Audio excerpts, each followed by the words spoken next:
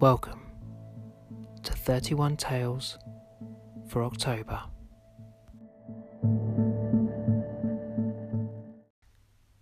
Beside the sea. Seagulls screamed up above us. Mum was reading a book. Dad was sunbathing with his eyes closed. I thought I could hear gentle snores coming from his direction. I looked out over the rolling waves as they met the sandy beach. Kids were splashing about in the shallows with big red armbands and bug-eyed goggles. A group of older boys were playing football on the sand. They were all shouting to each other and diving about as they chased the ball, kicking sand up into the air. I was building a town in the sand using my bucket and spade. I'd always loved sand and I loved to build things. I used my spade to draw a straight line for the road and made it all flat. Either side of the road I placed buildings using my bucket. I filled it with sand and carefully turned it over.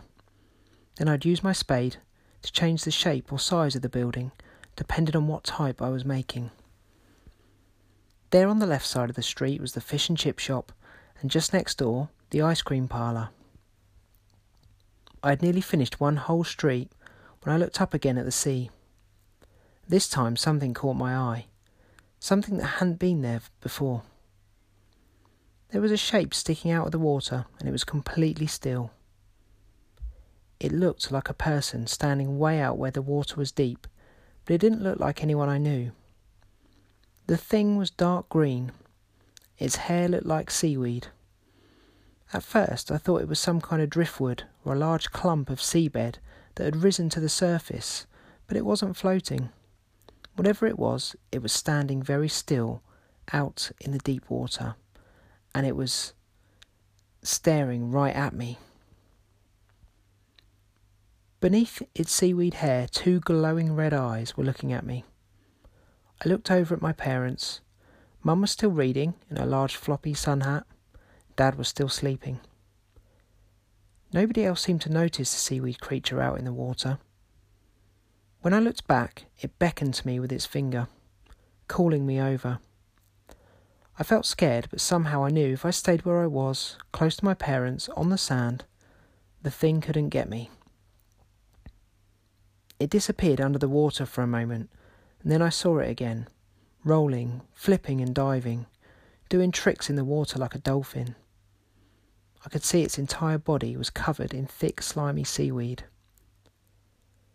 When it stopped, it beckoned me again with its finger, as if it wanted to play. Its red eyes glowed hungrily. I ignored it and went back to my sand town. There was a cinema on the left, and on the right I'd built an arcade, just like the one across the street from where I sat now. I could hear the music from the arcade games drifting out to me on the sea breeze. Later my dad would take me there and we'd play with the penny machines. He would get me a paper cup full of 2 pennies, and I would put them in the slots and win a prize. Remembering the sea creature, I looked back out over the water. The sun shone brightly down, making the sea sparkle like 1,000 diamonds.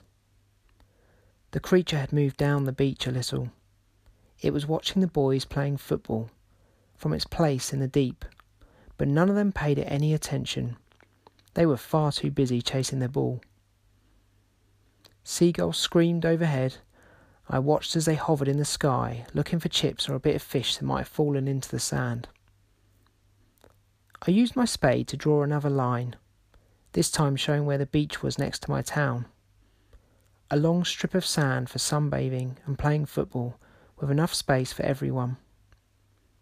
Then using a stick, I drew swirls and waves to show where the sea began. I placed upside-down seashells along my model beach to look like towels laid out in the sand. I looked around for something else I could use, but most of the good stuff was near the water. I checked to see if the creature was still far out in the deep, but it had disappeared for the moment.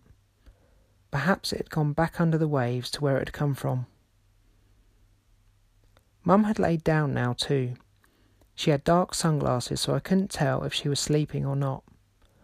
I got up and tottered down to where the water gently lapped onto the beach. The sand felt cool and wet here, like mud. Good for building, I thought. I could see the creature again now. It had gone back down the beach the other way, towards the pier, and it was doing its tricks again. It rolled and dived in the deep water, almost black in the shadow of the pier. 2 older boys and a girl were watching.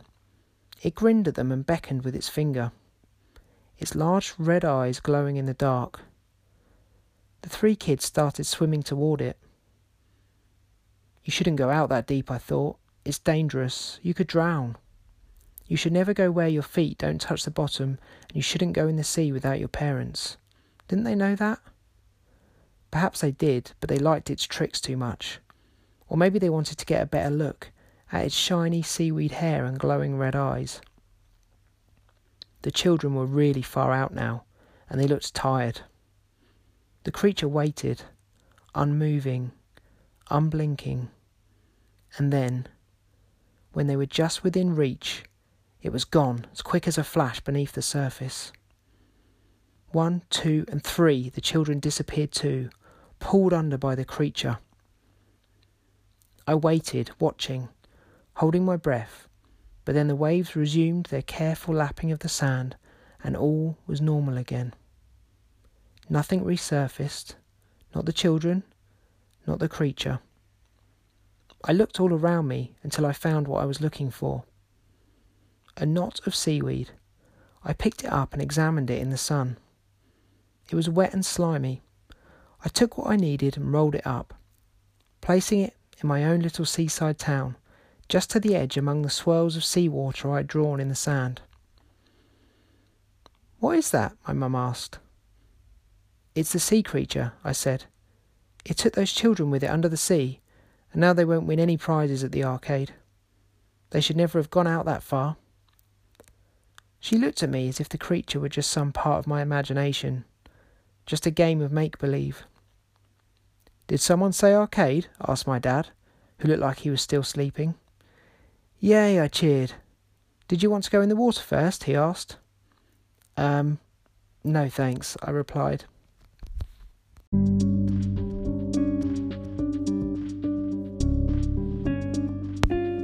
Thank you for listening to Beside the Sea. 31 Tales for October is available now on Amazon, and all proceeds go to charities to help improve the lives of children. So if you'd like to support the podcast, please go online and purchase a copy now. Thank you.